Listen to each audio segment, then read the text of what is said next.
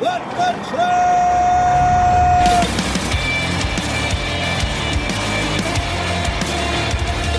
You are listening to What the Truck. It's November and it sure feels like it here in Chattanooga. Michael Vincent, I'm Dooner. That's the dude. This is What the Truck. Hey, happy All Saints Day from Freight Alley, my friend. So if you caught our Halloween show, a very What Yeah. the Truck Halloween, you can watch it on the Freightways TV app if you missed it, but we got all dressed up. We had our Squid Game costumes. Yeah. I took mine out on the town when I was taking the kids out yesterday, and look what I came across. Throw this picture up here. You know the red light, green light doll? Throw that picture up there. You know that red Yeah. light, green light doll? That one. That there. one right there. No, there it is. You know that red light, green light Yeah. doll? Someone, one house had that over there. It was awesome. But That is very cool, dude. the only bad thing is I got stuck at that house for like 15 minutes because people wanted to take pictures. They thought like I was part of the display. Oh, yeah, Yeah, right. it's a Like good you were the live guy. Yeah. That is awesome, dude. I wore mine out to a Halloween, to a haunted house on Saturday night. How'd it go? Oh, dude, I just stopped photo ops like crazy. Yeah. Like crazy in line, like all the time, like 15, 20 of them. Well, beautiful. My Yeah, dog's it was favorite awesome. holiday too. Check her out. She dressed up like a mermaid. She was impatient all day she's impatient all day sitting. Check out my dog dressed like the mermaid over here. She There was it is. impatient all day. She wanted to go out there. Everyone loves it. Her favorite one because she has like an excuse to go to every doorstep. Yeah. Right? Yeah. And everyone's like, hey, you look so beautiful. You Oh, look great." yeah. Attention like crazy. She's all over it. Yeah. Hey, you know what? I'm all over today's show. We're going to get some questions answered, right? About Okay. how an inland port can help the Port of Long Beach and maybe Port of LA and help with the congestion and the shipping crisis. I like it. We're going to get an update on what's going on in e-commerce with Ship Heroes Aaron Rubin. Very Big cool. time, especially all Very these cool. surcharges coming Yeah, through. yeah, Warehouse yeah. space getting tight. Prologis put out, I think that there was, they're almost completely out of warehouse space. And I think in the Inland Empire was like 0.7% Yeah, vacancy. yeah, I saw that. Yeah, I saw it this 0.7. morning. That's unbelievable. Yeah, it was terrible. And we're also going to be talking to Alan Adler about some EV credits. Maybe you'll be getting a Ford F-150 Lightning. I'd like to. You know, for that's Christmas, my or one. reserving one at least, because I think you might be able to get that for like $27,000. Now, a lot of cool stuff. Let's tip the band, though, and we will get into it. Let's see here. What do we got this month? Oh, it's Redwood. Okay. Redwood, a leading logistics platform company, has provided solutions for moving and managing freight for more than 20 years. The company's diverse portfolio includes digital freight brokerage, flexible freight management, and innovative platform services such as LPass and Redwood Connect.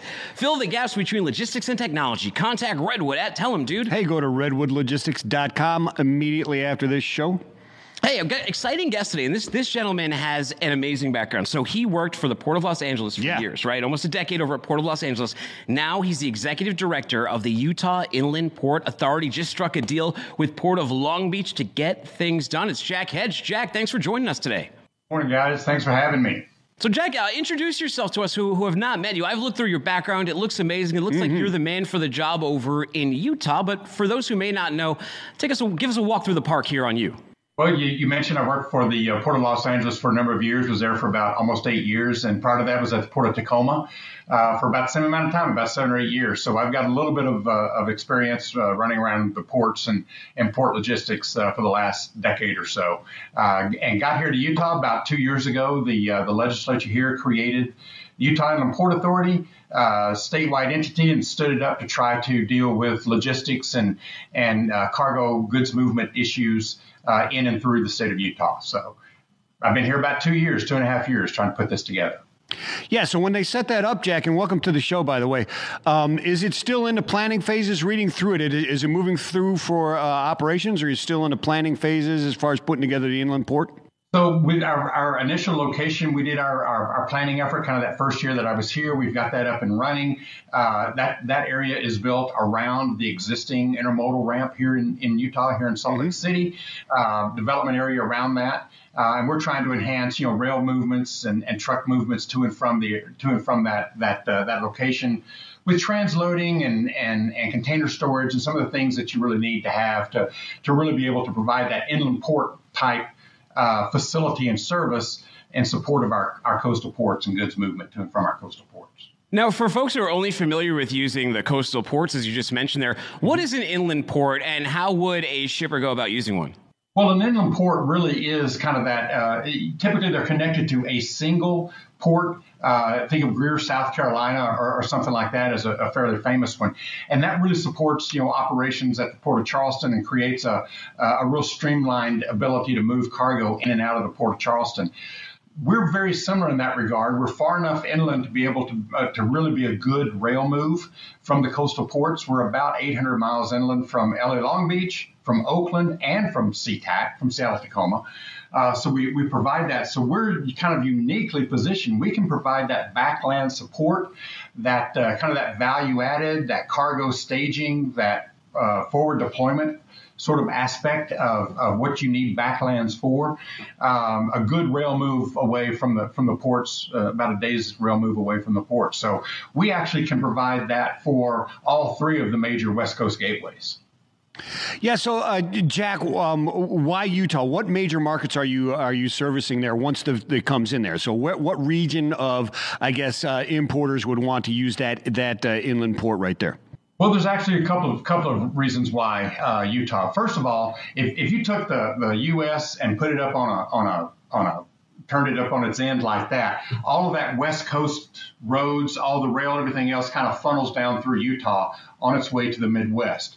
So shippers who are moving cargo from the Midwest to the West Coast and vice versa have an interest in Utah and what we're doing here because it's that good midway point. And where all the traffic goes, where all the cargo is flowing through.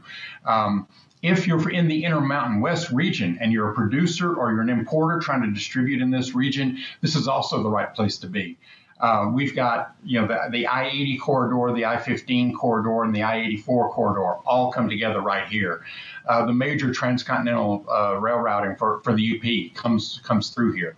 So it's a major sort of transshipment transfer point between the Midwest, between Chicago and the West Coast ports.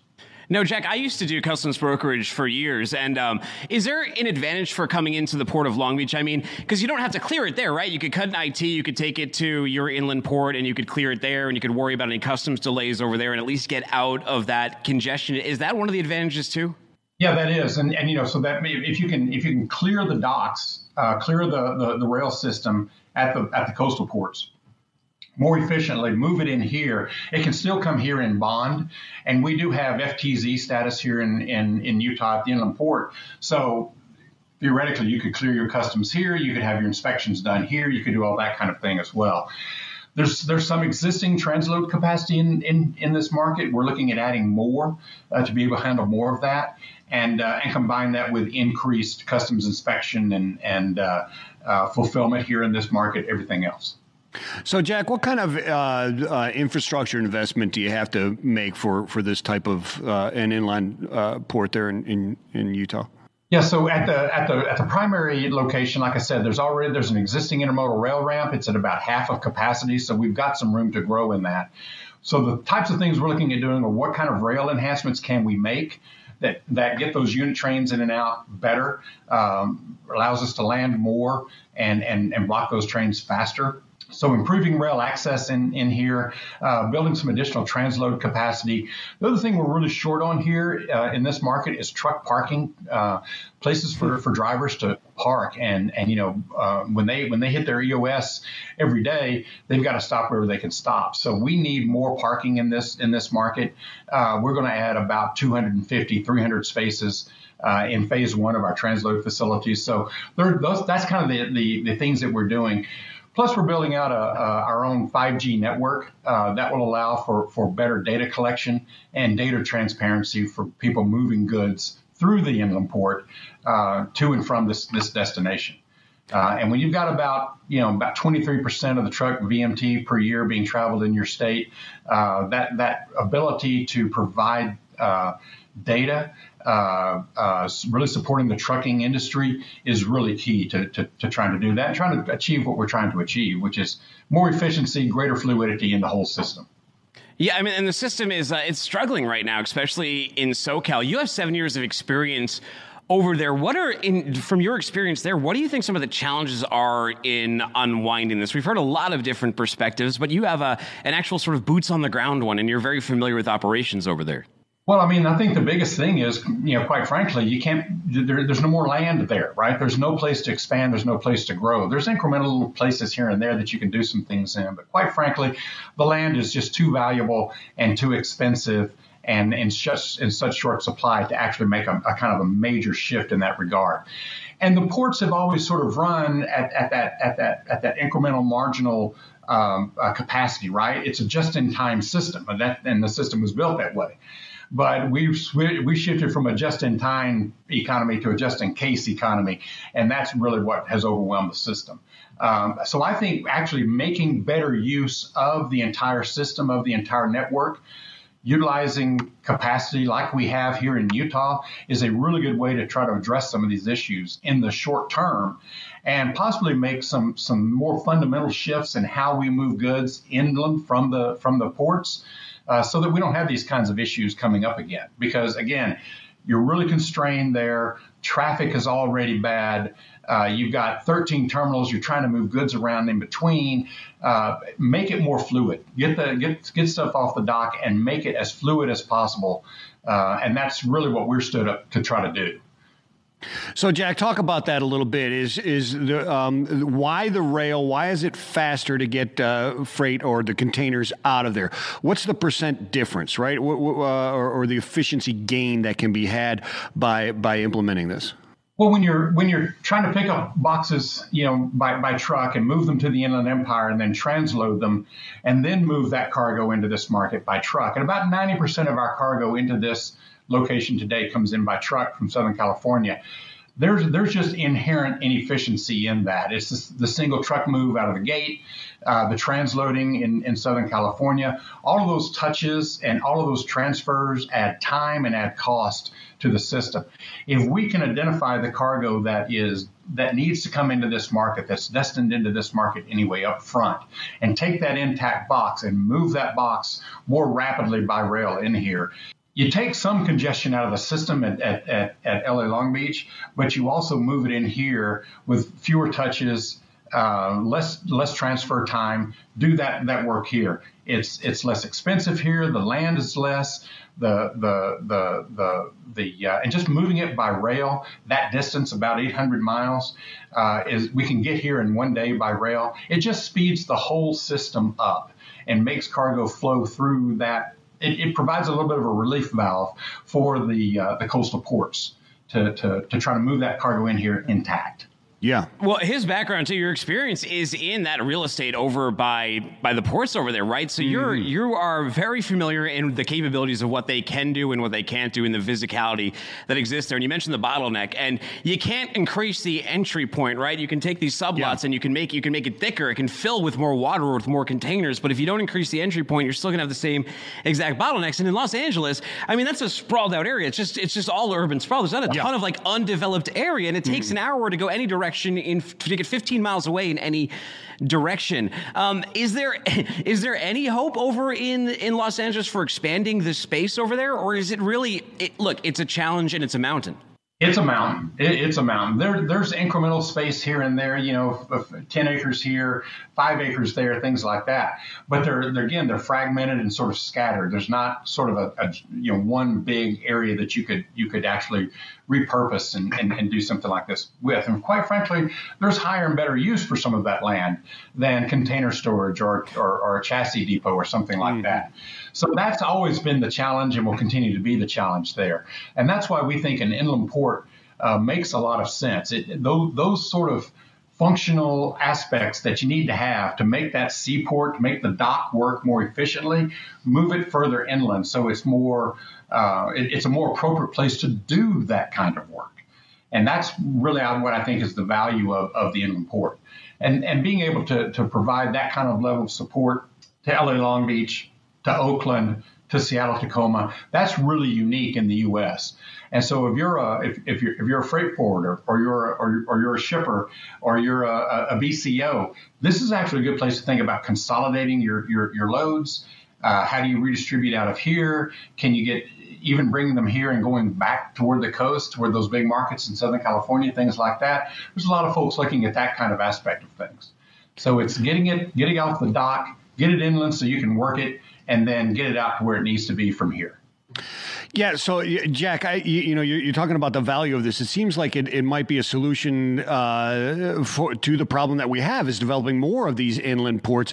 When you start talking about it's a 1 to 3 intermodal car to trucks, right? Yeah. One intermodal car takes 3 trucks off the road.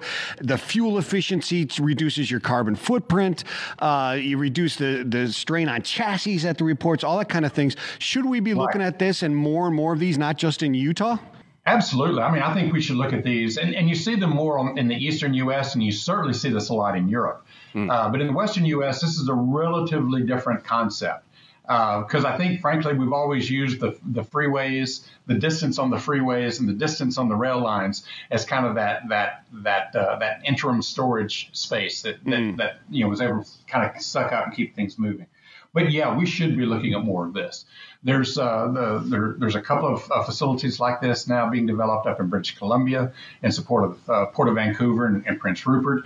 We need to be looking at more of this, and some of it can be a little bit inland into areas. The Inland Empire arguably is this kind of thing, but doesn't really have the rail connectivity. Mm-hmm. And so it kind of becomes a question of, well, how far inland do you move it to make it efficient to move by rail versus, the truck move? And, we're far enough inland that rail move really does make a lot of sense. But all the things that you talked about, too, are critically important. Being able to reduce the truck vehicle miles traveled, reduces air emissions, reduces a congestion on our roads. And in an area like Salt Lake, where we're sitting in a bowl and we've got inversions, man, getting air emissions out of the air is critically important to us. So every incremental well car we can put on a train, that takes 3 trucks off the road. That's a big impact for us. That makes a lot of difference. Yeah, I mean, I'm from Boston. Anybody who's who's worked with freight in Boston is probably very familiar with IC at Worcester because Conley Terminal, our port over there, it's not connected to the train. So you got to go about, 45 minutes to an hour out over to Worcester, and that's where you get the train access. But you're usually ITing over there, and you're clearing the freight over there and doing the transloads and all that stuff from that thing. Let's talk about one more aspect of real estate since you're familiar. Now, we go to this port. Is there going to be warehousing infrastructure? Is there going to be DC infrastructure? Yeah. Are we going to see trucking companies start forming and putting locations around this area? What's the build out now, and what could it be? So we've got our initial acreage here in Salt Lake City. There's about 7,500 acres of developable property. But in and around that area, that total area, is the largest concentration of warehouse distribution space per capita probably in the nation. There's already about 250, 300 million square feet of warehouse space here today. And we're building out about 5 to 10 million square feet a year. And our absorption rates look like Southern California. It's just crazy. So that warehouse distribution space is getting added incrementally as demand surges, and it has surged here quite a bit.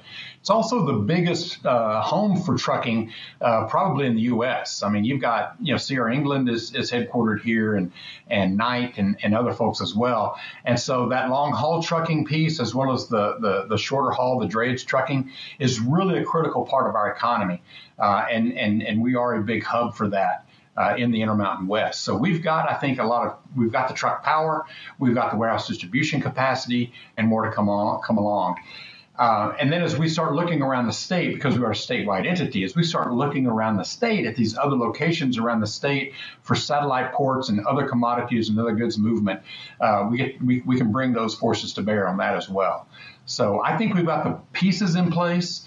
I think there's some things that we can do from an infrastructure standpoint that help, but we certainly have all the pieces in place now.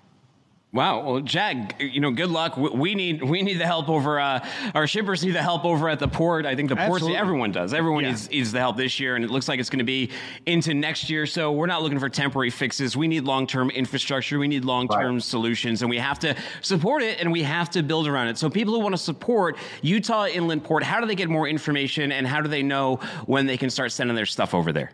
We can start sending it today. We announced last week this enhanced service with the UP Railroad out of the ports of LA Long Beach, out of San Pedro Bay. You can start using that service today, and talk to your freight forwarder about how to access the area. but we're in operation. We're up and running now. So that's to get started. If you want to find out more about the Port Authority, you can look at inlandportauthority.utah.gov. That's our website. Our strategic plan is on there. It talks about the jurisdictional area, talks about our business plans, and talks about some of the companies that are already here and located and being successful. So we encourage everybody to take a look at that and then follow up with us. If you've got any questions or any comments or any thoughts, we'd love to hear from you. Jack, thank you. Excellent Sounds stuff. like Utah's in good hands. Good luck with the port, and I hope some shippers start utilizing this sooner than Absolutely. later. Another solution for them. I hope you all listen closely here. Thanks one more time, Jack. Thank you very much, guys. Take it easy. All right, let's bring Alan Adler up. He's our Detroit bureau chief over here at Freightways. He hasn't been on for a while. I see him on Freightways now, on Tuesdays and Thursdays. I get to talk to him when a you bit. were there. So I feel like I hear from him all the time anyway. But here he is now for those of you who don't watch now. Alan, thanks for joining us. But they should watch now. Yeah, I was going to say, Alan, who's not watching now? I don't Who's not know. watching? Some people Who's aren't not watching. watching? I Except don't you, know. right? Yeah, well, I watched bobblehead? Tuesdays and Thursdays. I watched. Oh, so this is a Ryan Zimmerman one. This is the one that they were going to give away at the Nationals game, right? And they put out that big release. They put out that big graphic of him on a container ship, and they said if you come to the stadium, you are not going to get this bobblehead. You're going to get a voucher for it. So I talked to the team over there, and I talked to someone who was out that way, and they got a voucher, and they got it for me. And now this is like our little shipping crisis mascot right here. It's Ryan Zimmerman. I missed the Bryce Harper giveaway for the bobblehead at Nationals Park a few years ago because I wasn't one of the first 10,000. We didn't get there in time. So Well, that's what you get for being a laggard. That's what you get for lagging behind. I got a Joey I know, Votto lookouts. Ellen, what candy?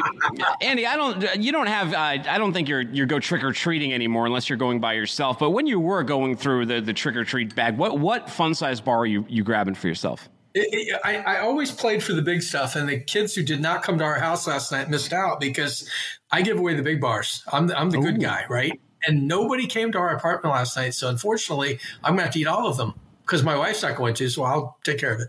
Okay, I'm going to make one quick argument against the big bars, though. So when you have the fun-size bars, right, you can eat like 50 of those. Yeah. You can eat like 50 of those, and it's totally fine and normal. guilt-free. But if you ate, so you eat like 50 fun-size peanut butter cups, but if you just took 2 of them in the regular one, if you ate like 25 packages of peanut butter cups like that, you'd be disgusted by yourself. You would hurl.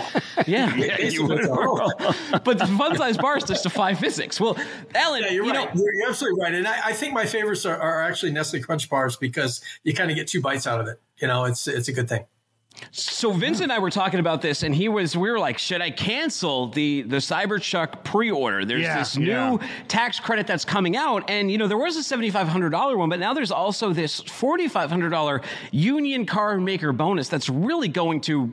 It sounds like it really accelerate this EV market, especially as cars are like really expensive right now. Alan, tell us a little bit about this and what this might do to the industry and for OEMs like Ford. Yeah. Okay. So obviously it's a sweetener for the Detroit 3 for those who are going to build these vehicles here. I did look up one thing before I came on, and that was just how many of these credits, the $7,500 credits, did Tesla get before it ran out? And it was 200,000, and they ran out a little over a year ago. So if you buy a Tesla today, you don't get the federal tax credit, which can be up to $7,500. That's a really sweet deal. GM almost ran out because of the Bolt and even the Volt. Before that, I'm not exactly sure where they stand. This new program, though, is discriminating against Tesla, I suppose, in the sense that, they're American made, but they also had a big boost early on in being the first mover with electric vehicles. I don't know, Dooner, how much a $7,500 credit matters if you're going to spend $300,000 or $400,000 on an electric semi. And that's assuming, as you and I both know, we ever see the semi. So, I think for a Model Y or a Model, the Model 3, it's a great deal. There is something there was at 4,500, I think, instead of, there's the sweetener goes to the Detroit companies. So, yeah, I think overall it does boost the electric vehicle incentive space. Of course, we have to get that legislation through, right? I mean, it's not there yet. Yeah, it is. So, Alan, wait a minute. You said they almost ran out of these credits. Is there a finite number of these credits? One? Yes. Okay, there is. Now, 2, is it for commercial purchases as well? There haven't been commercial trucks to speak of, so I'm not even sure if it applies. I think it probably does. But it says here. It does, yeah. Oh, it does. Yeah, it says there it does. But when you think about it, you've got an offset right away because you have the federal excise tax on trucks. So, you're paying extra anyway. Another, is it 12%? I think that you pay for the federal excise tax. So I guess my point is that even if it's available for these trucks and you wouldn't turn it away, the fact is that, against the price of, a new Class 8 truck, it's probably not a deal breaker, right? I mean, if you can get probably it, not. $27,000 for an F-150 Lightning is a pretty sweet deal. Well, that's what I was going to say. The F-150, their biggest sales is to contractors and so on, right? Especially the $27,000 model now, right? Right, and Suburban Ford should be in good shape, guys. Ford should be in good shape because they haven't sold near as many electric vehicles as obviously Tesla or GM. I mean, GM has moved quite a few Chevy Bolts over the last few years, somewhere I'm sure north of 200,000 because they've recalled all of them because of the battery fires. But, and then they had, Volt sales before that. That's always a good selling point, too. Now, with semiconductor shortage, I was just looking through your article here on Daimler Truck Group. They said they have more orders than ever on their book, but their earnings took a hit because they can't make the actual trucks. So these EV credits are great, but are there any that are going to be delivered? Like, what's going on right now with the semiconductors? I think it's getting worse. I mean, the term that I heard during the earnings on the truck makers last week or so has been lack of visibility. That term. That basically means we have no idea what's going on. And so, they don't know when they're going to get meaningful numbers of semiconductors. Story today, though, that just posted this morning, guys, that I think is really important is something that I think maybe Daimler got caught on, and that is they're going to end the Western Star 5700. Not exactly a name that everybody knows. It's an upscale Freightliner Cascadia, and they're going to end production at the end of the year. Well, what they've quietly done, and although it's not so quiet now, is they started canceling orders for trucks that were out there because the same chipsets and a lot of the same componentry that goes on that truck goes on the Cascadia. They don't have enough. And so we heard from a guy in Pennsylvania who's single order for a Western Star truck got canceled a week ago. And of course, he's very upset, and don't blame him. He said it took a 2-month delay. That didn't bother me because I know everybody's got problems with the supply constraints. He said, but when they canceled, he said, I can't go in there and get a truck. He said, there aren't any. He said, I go back to Volvo. They said, sure, we'll get you a truck in 2023. He ordered 2 Freightliner Cascadias for delivery in the fourth quarter next year. So this is a big deal. It's going on, and I don't think they really know where the end of it is right now. So, Alan, does anybody, what's this ripple effect? What's the bullwhip on this for the used truck market, et cetera, going down the pike? I mean, you've got people paying $100,000 for a truck that cost $50,000 or $45,000 just 18 months ago. They're not going to be turning those in anytime soon. They've got a $1,000 note on these suckers. So what does that do to the market? What does that do to the market in a year? Well, 2 things, I think, excuse me, Michael, and one of them we don't really know the impact of, and that is, if you think of a 4-year trade cycle, 4 to 5 years, 500,000 miles, right? That's when you trade your truck and, you sort of get new equipment. Well, now maybe you're going to go out another year. Let's just call it a year, okay? So that's another 100,000 miles roughly. And now these trucks are even older when they come in with higher miles, and they're out of warranty because a lot of these guys will buy a 5-year warranty on the truck and that kind of thing. So I think it's going to change the entire dynamic at that end. But what's happening with used trucks right now, I love what this guy told me from AKA Trucking. He says, we bought 3 2019 Freightliner Cascadias in 2019. He said we paid $135,000 each. He said there's an auction house, the name is escaping me, it's in my story, that just sold a 2019 Freightliner Cascadia for the same amount of money. The only difference is it had 400,000 miles on it. So what's that tell you, right? I mean, this thing is insane, right?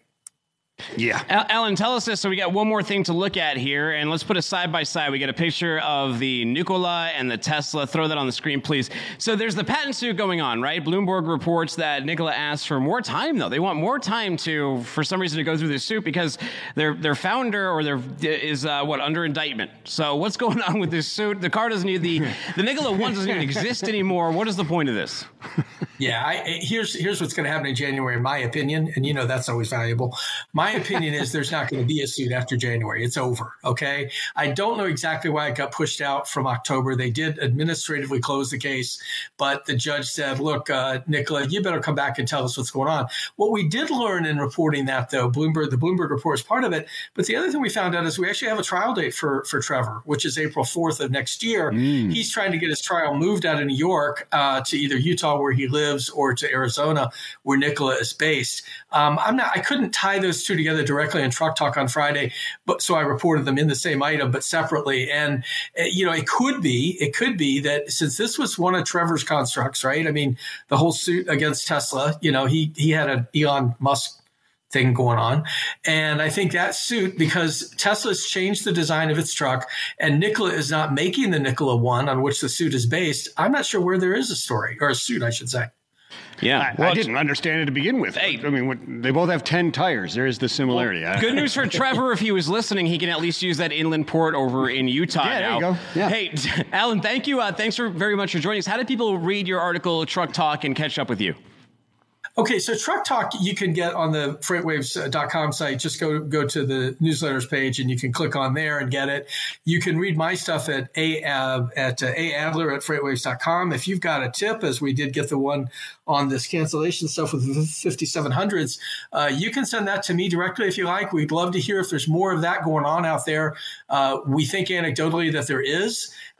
We don't know, but if you know something out there, folks, let us know. We want to follow this. We think it's a real story. And what it does is it's showing how the impact is getting personal around the supply chain. Thanks, Alan. Thank you. We were looking for a web link, my man. We were looking for a web link. Did I give you one? Just kidding. It's too late now, man. You got gonged. I just had to play the Oscar music for you because I got to step inside the dojo with our next guest. See you later, Alan. I'll catch you next time.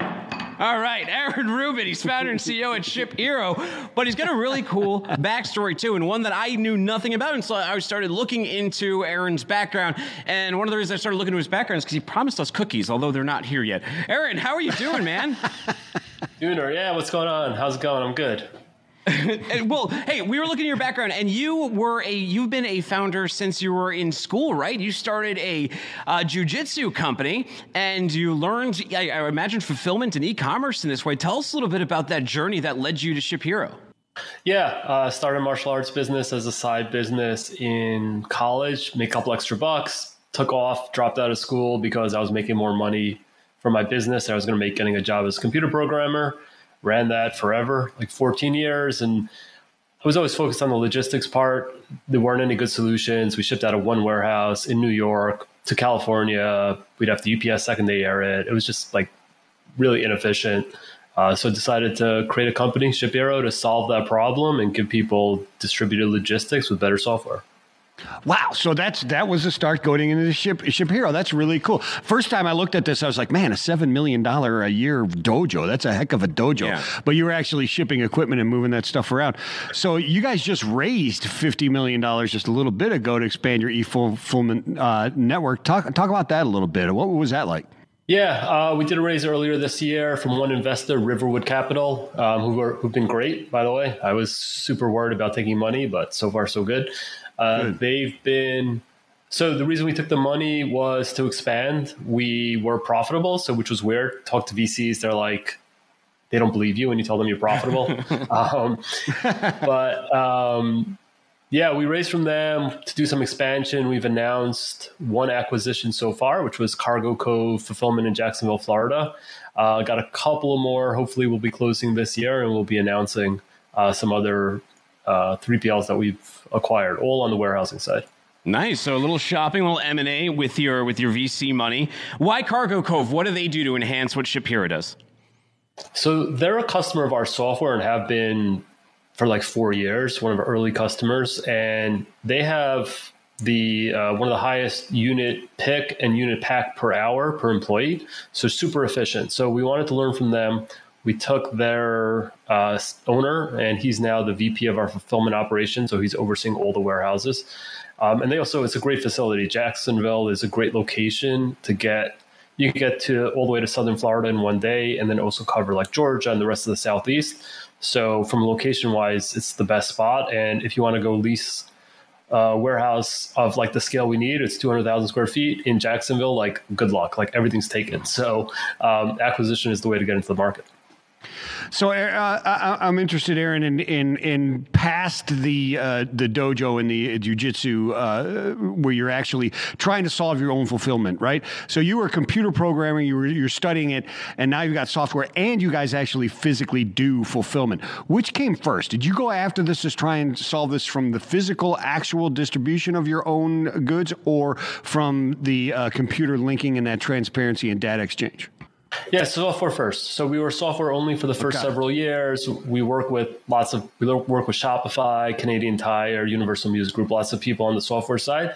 And then from a physical transport perspective, what we were seeing is most people were using a single warehouse. So like 90% of SKUs were in a single warehouse. So people were still shipping from their warehouse in Pacific Northwest to their customer in Miami. And we're like, it has to be better. It has to be a better approach. We want things to go by truck, not by plane. Better for the environment, cheaper. So we decided to build our own network. And the way it works is customers send all their product to a single one of our warehouses near one of the ports. We then take that, we cross-dock it, we send it to a bunch of warehouses around the country so that when their customer orders, we can send it from a close warehouse, get it there, doesn't have to get on a plane, and it still gets there in 1 to 2 days. Now, Aaron, during the shipping crisis, something that's come up, and we were even talking about it back in like May of last year, and it's like, are we going to switch from a just-in-time to a just-in-case kind of structure? And you see all these people arguing, well, it's our just-in-time nature here, and that led to it. But I also look at the warehouse space in the United States of America, and if we were to radically have a paradigm shift or even have like a 5% paradigm shift to just-in-case versus just-in-time, where does it go? Isn't warehouse space really tight right now? Super tight. If you're a warehouse owner, you're like the smartest person in the world because you have all the power in these negotiations. Now, there's definitely no room today. I think the other problem is the tax perspective on it. You pay for stock. You pay for the value of that inventory when you bring it in. So it's just not efficient tax-wise to be sitting on a lot of stock. That makes sense. So I don't see it really changing. Sure, a little bit at the margins, but I think people are still sticking with the way they've always done it, and just in time is here to stay. Yeah, maybe it gets subsidized for certain items from the government or something like that that are necessary and stuff like that, but not moving forward there. So you said you look like the smartest person in the world if you own a capacity right now, the warehouse capacity. If I go out and buy 1 million square feet today, how smart do I look in 3 years? I think pretty smart. If you can find the space available. Yeah, I think prices are going up. And there was one, we got a 200,000 square foot facility in Nevada recently, and I thought that negotiation was bad. We just did one. We're in the middle of one right now where the seller's agent came in with a price, 10-year commit, and I think we're going to end up with a price 25 cents higher than what they initially asked for. Like, the market's just going straight north right now. Well, labor's got to be tough, too. Amazon, I think the stat we saw last week was something like during the pandemic, they've hired 650,000 warehouse workers. They want to hire another 250,000 seasonal workers. They're offering things like $22 an hour, $3,000 sign-on bonuses. If you've tried to hail an Uber recently or you've gotten Uber Eats and had things dropped, I think a lot of those people are going into the warehouse and taking advantage of some of this money. But for everyone else who isn't Amazon, what kind of impact is this having? Yeah, I wanted to put something together for Twitter where I added all the expected hires during peak and show that there's more expected hire than there are people available to be hired. There just isn't enough available right now. It's brutal. And the one thing I'm worried about is they have these signing bonuses, and that people who are like, hey, it's Christmas, gift giving time, they're going to jump to an Amazon facility or someone else who's doing like a $3,000 signing bonus because, they want to get that bonus. And I think, Amazon churns a lot of people because people don't necessarily like working there on the front lines. People tend to not last a long time there. But those signing bonuses are appealing. I don't think everyone else has as much trouble as them because people tend to prefer to work at sort of the mid-sized companies. But there's definitely a shortage of labor. And I mean, it's good for employees who are getting paid more. I think the biggest problem is people jumping for those signing bonuses. You lose continuity, which makes it more difficult, right? So you keep hiring new people because people quit. They go to Amazon for 6 months. they've gotten their bonus, they don't like it there, they come back, but you lose that continuity. So I think that's the biggest struggle with the signing bonus. But there are people out there. It's just more expensive than it used to be. Yeah, sounds like some of the difficulties the trucking driver shortages causes, right? People jumping for signing bonuses and parking trucks, getting a job in the next half hour, right? But let's talk about those warehouses and the difficulty of managing those employees that are in there and the efficiencies that are there. Are you guys looking into the robotics in your physical warehouses, the automation within those, just to see where you guys are at on it? Yeah, so we're doing some. We've got a pilot ongoing with one we're excited about. I don't want to mention a name, but I'll give you one that we had some experience with in the past. A couple years ago, big name, and then the efficiency gain was 16% increase in unit picks per hour just on the picking side. So picking side is about a third of your team. You got a 16% increase. Like, yeah, it helps, but it's basically 5%, right? Like, we're really far from automation solving the problem. Each piece of automation solves one part of the warehouse, but the warehouse has lots of problems and they in general don't solve it. They just augment a little bit. So the growth in need for people is going to exceed the rollout of automation over the next few years. So there's going to be increased demand for warehouse labor for through this decade, I would guess. Wow. Well, it's been a challenging time for shippers as well. I'm seeing UPS is adding increases, USPS adding increases, everyone this holiday season, it's up. And you had a post here where you're talking about the 5.9% increase, but you're saying like you also have to add in the fuel increases and the annual increase that got into that, which amount to much higher. What's going into that space for shippers right now? And our competitors, like the newer integrators like LaserShip, and I believe there's that collective that just formed, are they going to have a place within the market? Yeah, Front Door Collective, I think it's the one you're talking about, which is a bunch of Amazon sellers. And Amazon, you know how they did those delivery companies that they formed. So, yeah, there's definitely, I mean, UPS has said they're there to make money, not to deliver lots of packages. So they're going to keep capacity artificially constrained. FedEx tends to do whatever UPS does. So we need alternatives. So the alternatives are all regional. So even though LaserShip and OnTrack are now one company, I still think they're two regionals. I don't think they're going to be integrated for at least a couple of years. So what that means is if you've got your warehouse in California and you have to ship to New York, you still really only have three choices, UPS, FedEx, and USPS.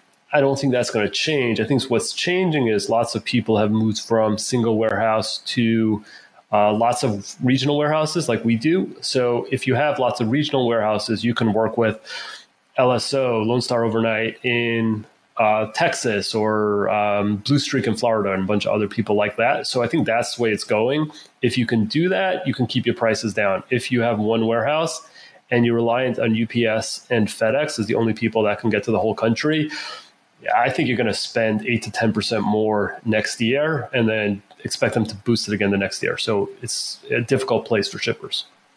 So, Aaron, that's an interesting model, and I agree with you 100%, having those regional warehouses.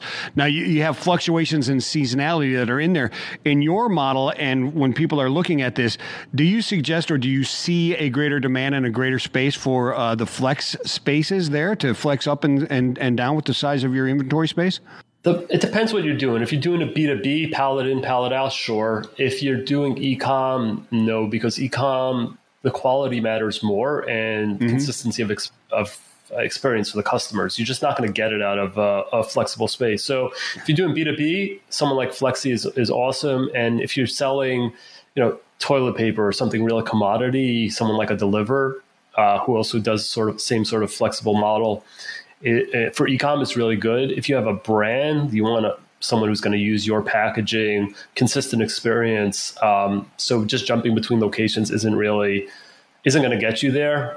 So I think working with a player who has fixed space is a better solution for those brands.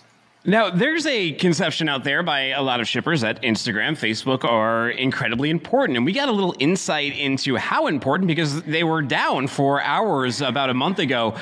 From your seat, what did you see? How impactful? And I know this is like a system shock, and it doesn't really tell you what would happen if it completely was removed. But in that short period of outage time, did you see anything interesting happen? Yeah, it was like north of a 20% drop, which was insane. Like you said, there was other factors, probably. Maybe people were less online or more focused on other things. Like, I wouldn't put it 100% to the outage itself. But and that's also our that's our customers. So our customers are not Amazon, they're not Walmart, they're not Apple, right? So we're dealing with people selling direct to consumer.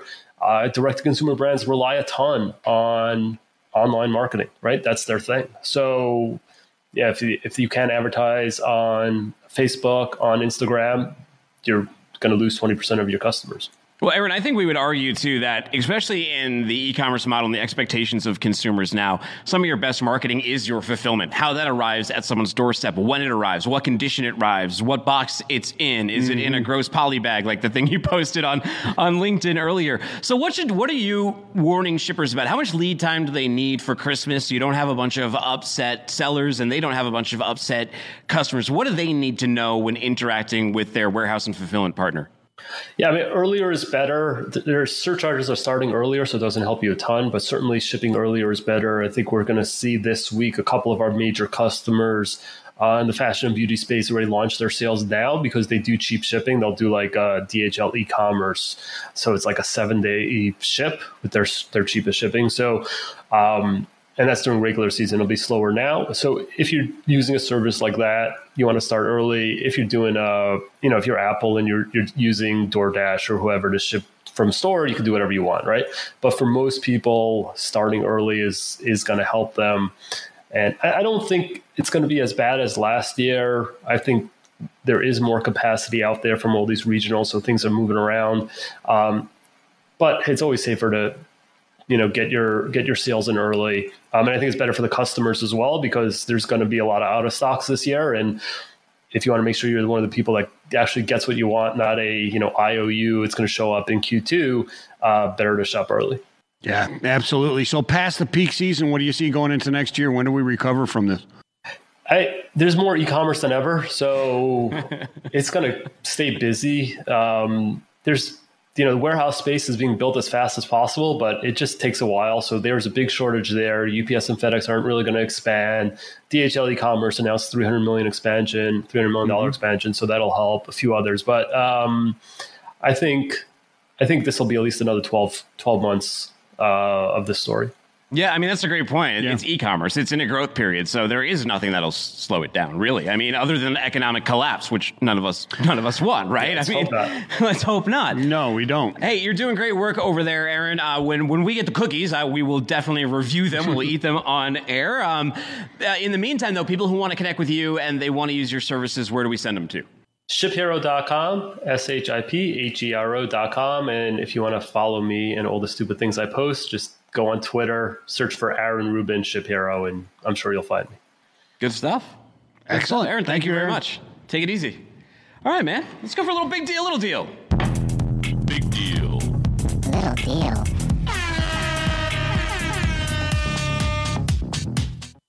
All right, what do we got here? Okay, Rail Heister back in style, apparently. Michael Vincent, trucker Beetle Bailey, he sent me this video of what appears to be some container doors on the rail car broken into and potentially pilfered. One forwarder tells me that they have 2 bike importers who have had a, you can roll that video too. They've had closely, you will see some of the doors on the containers wide open. Somebody has been breaking into the train cars.